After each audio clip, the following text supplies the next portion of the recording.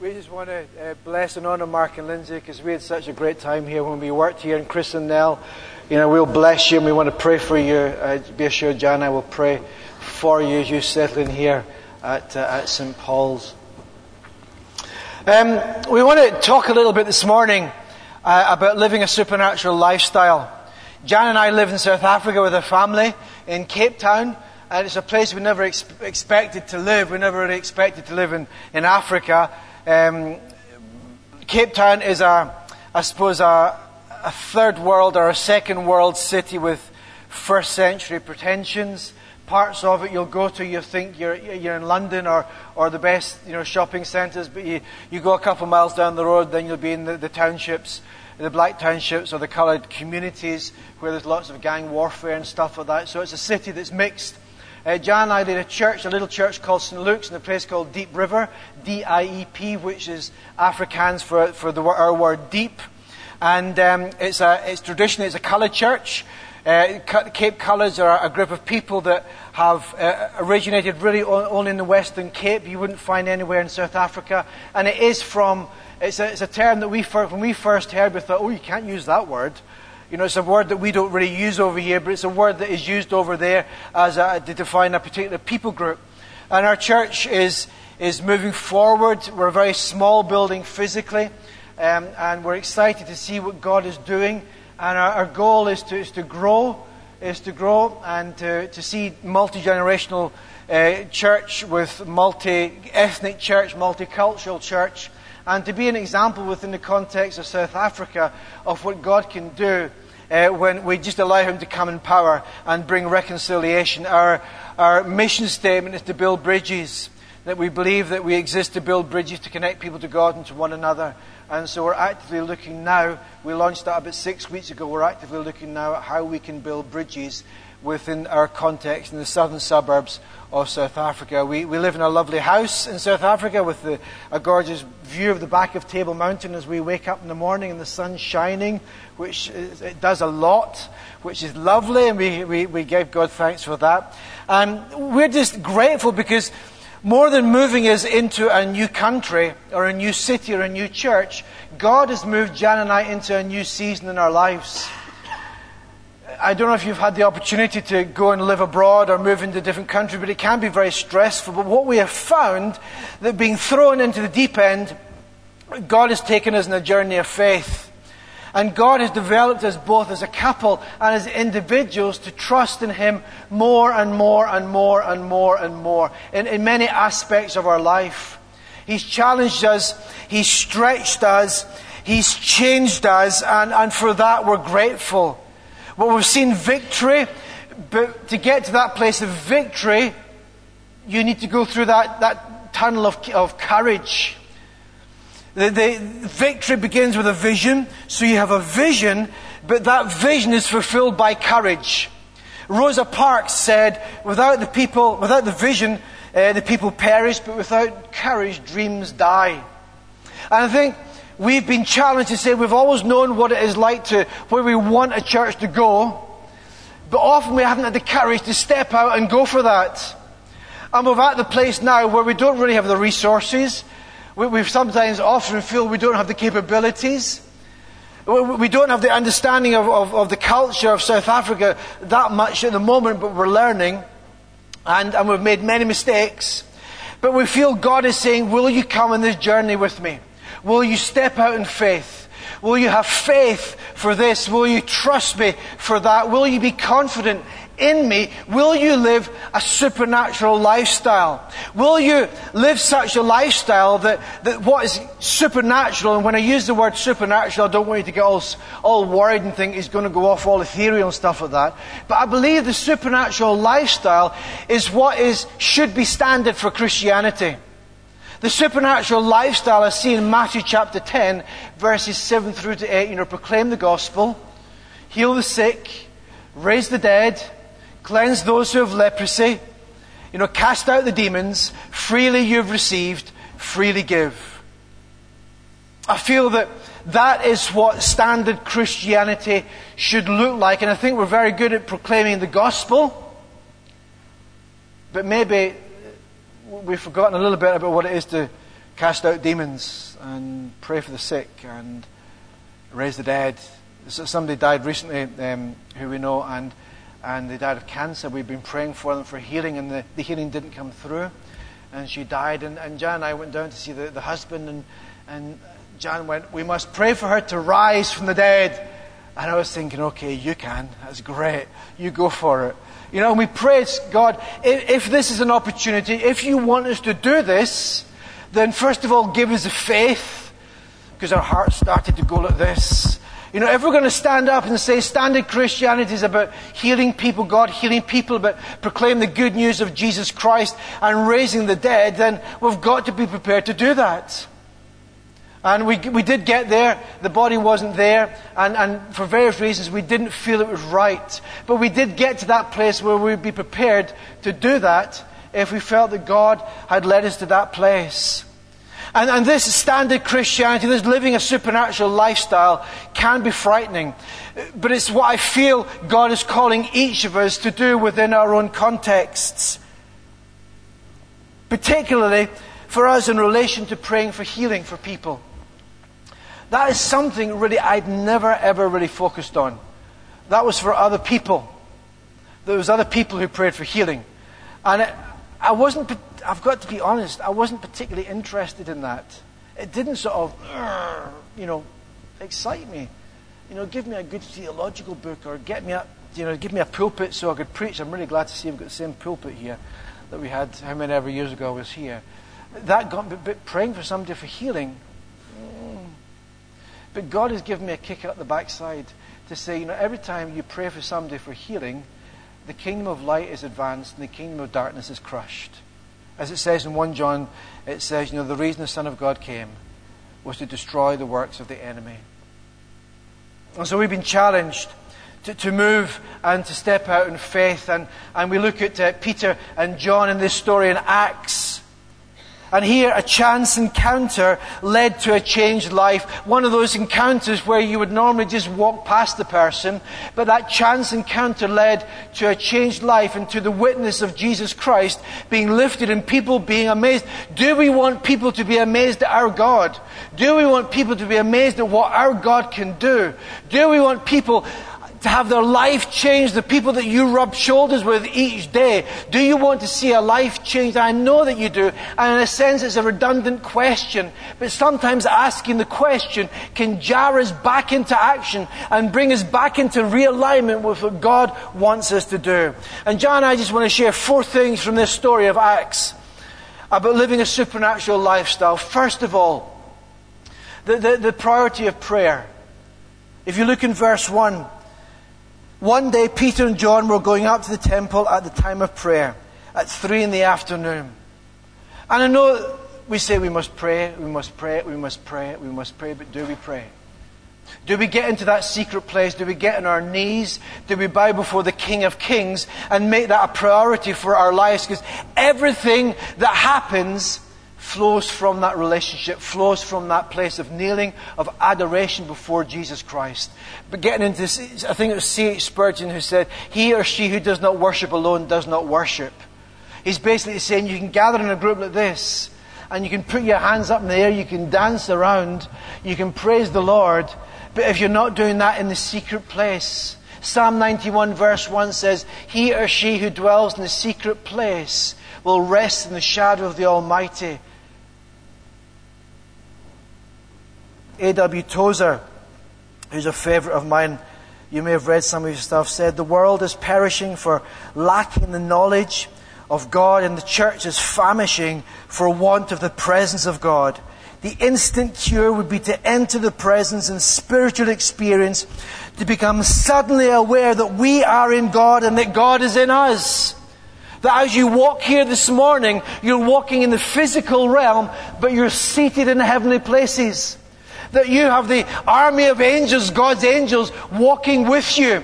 That as you walk, the kingdom of darkness shakes. We heard a story recently of a friend of ours was preaching. He told the story of how he chatted with a warlock, a practicing warlock in a coven, a witch's coven.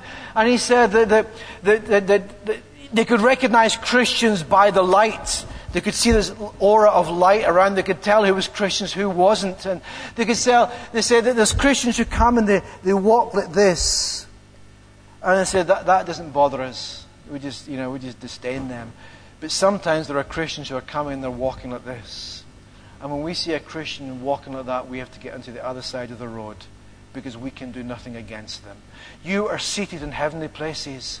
And we're constantly reminded of that by getting into that place of prayer. Paul says, I want to know him. How much do you want to know him? Really?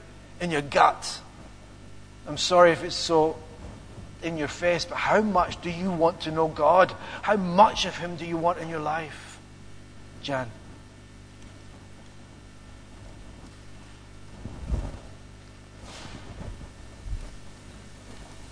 So looking at priority of prayer, this has just really been where God's taken me and taught me the most in the last 2 years, because it's been very difficult as a sort of wife and mother trying to get 3 teenage children, into school and actually enjoying being where we are, because at that age it's a difficult time to move from your culture to a completely different culture. And schooling is so different over there.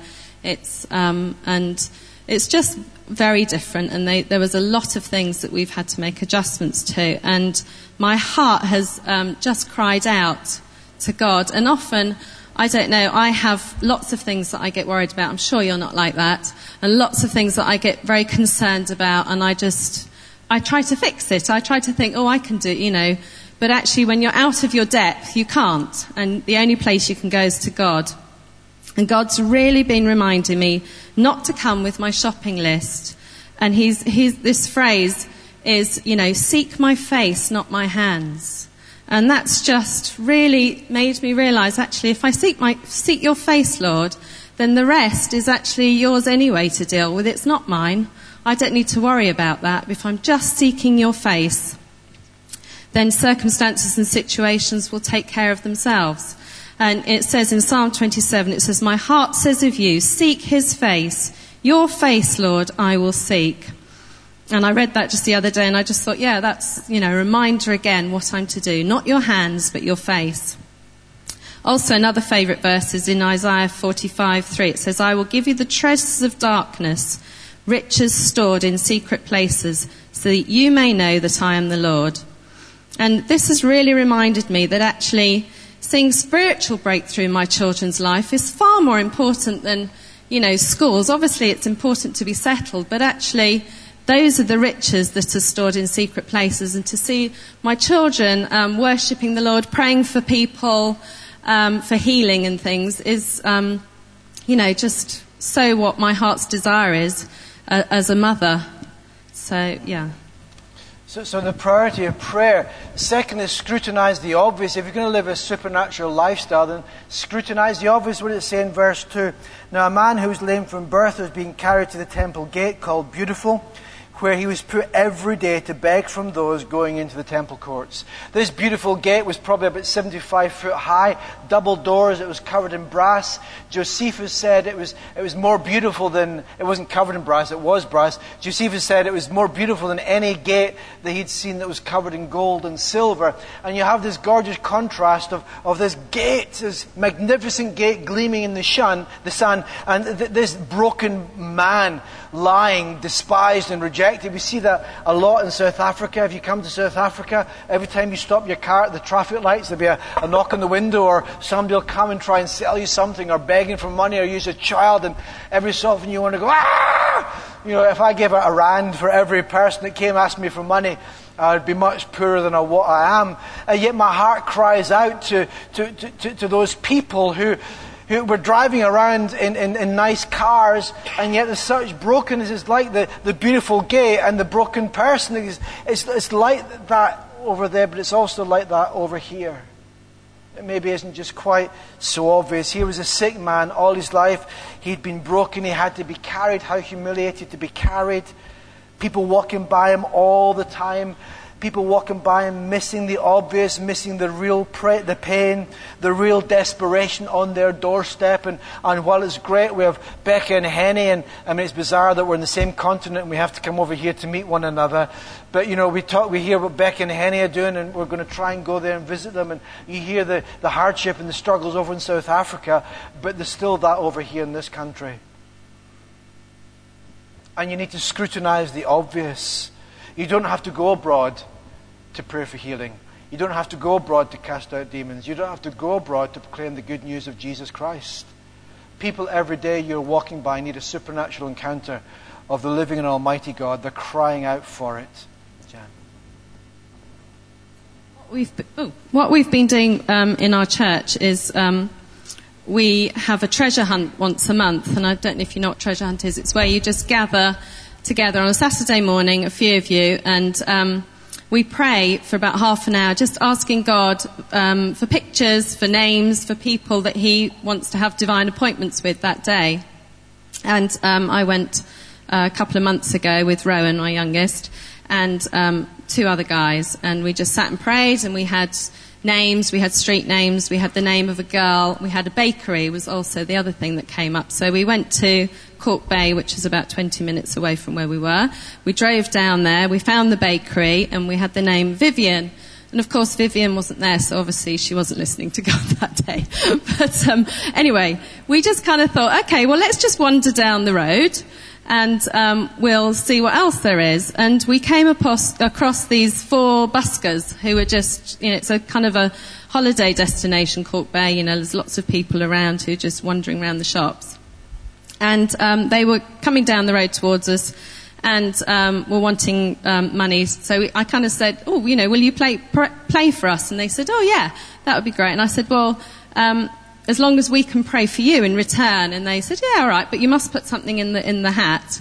So, they played and it was great. And then we prayed for each of them, apart from one guy didn't want to be prayed for. He was like, no, you don't need to pray for me.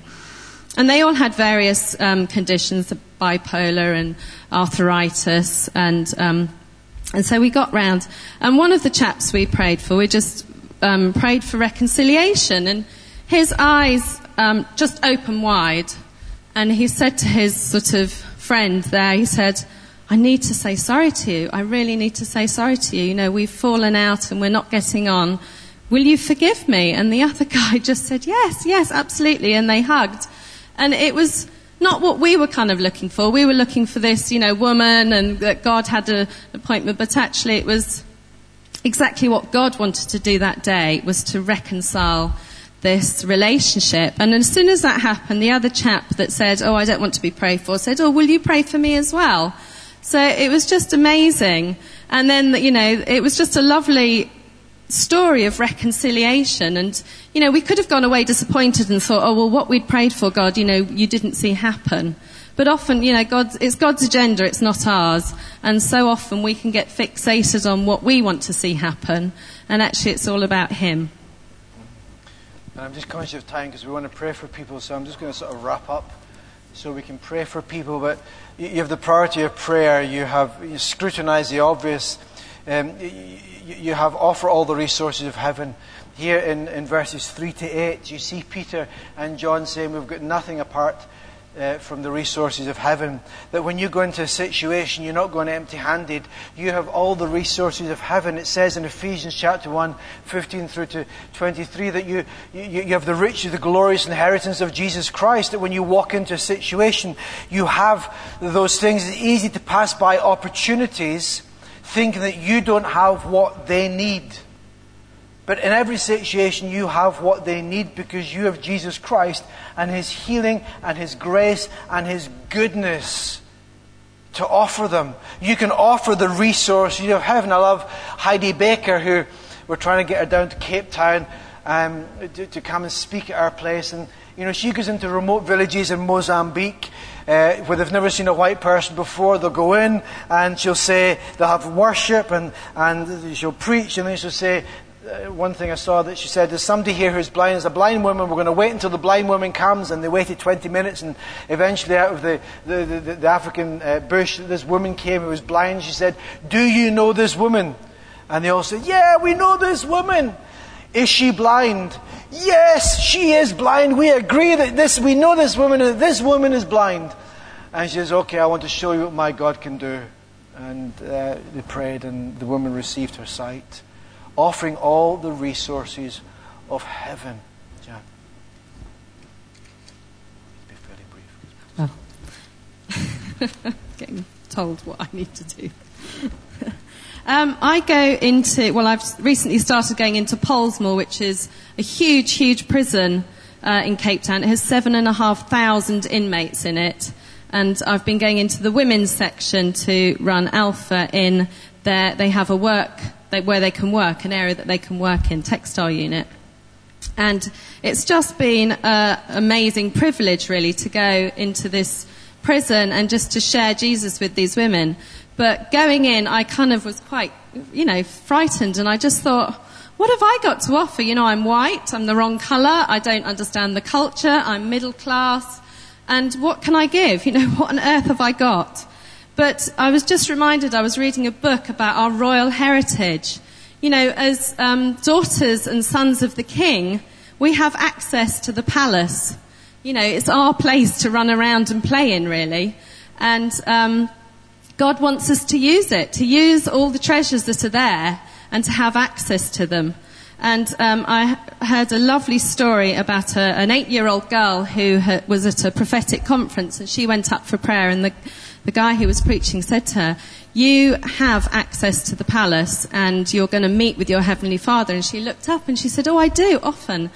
Often at night, God comes to me and he takes me by my hand and he leads me through the palace and he shows me all the rooms in the palace. And she said, just the other night, he opened one of the doors and in there was a whole room full of limbs, arms, legs and things. And he said to her, you can come and use this room. You have access to this room whenever you want it. And I just thought, wow, this was an 8-year-old. So the guy who was the prophet chap said to her, will you pray for me? She said, yes, of course I will. And it's just a reminder that actually, as sons and daughters of the King, we have access to all this. And it's all readily available. And I just quickly reminded the story in the prodigal. The other son said, you never did this for me, Father, and yet he did. It was always there, always readily available. He could have had a fatted calf whenever he wanted it, but he just didn't. And just to close, the fragrant effect of his supernatural life, if you look at verses 9 and 10, when all the people saw him walking and praising God, they recognized him as the same man who used to sit begging at the temple gate called Beautiful. And they were filled with wonder and amazement at what had happened to them. You can affect more than you can see and more than can see you.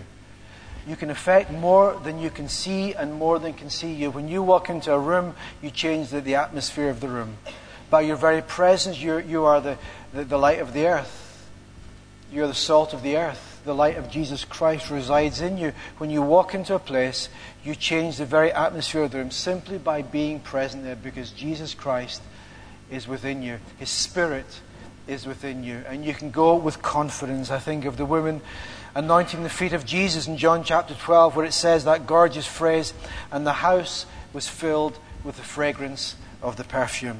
A guy wrote these words, I've made a decision, I've made up my mind and set my heart to declare, I'm going to pursue the presence of God in my life. I'm going to get so close to God that when I walk into a space and a public places, people will meet him. They may not know that I am here, but they will definitely know that he is there. I want to be so saturated with God's presence that when I take a seat in a plane, everyone near me will suddenly feel uncomfortable if they are not right with God, even though I haven't said a word.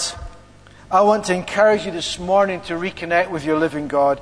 I want to say, what dreams have you let go of that you need to re-grasp and ask for God to give you courage? What areas of your life do you need victory? Do you need breakthrough? Are you working out the standard Christianity of proclaim the gospel, heal the sick, raise the dead, cleanse those who have leprosy, cast out demons, freely you've received, freely give? Have you pressed in? Have you sought God's face? Will you commit to prayer?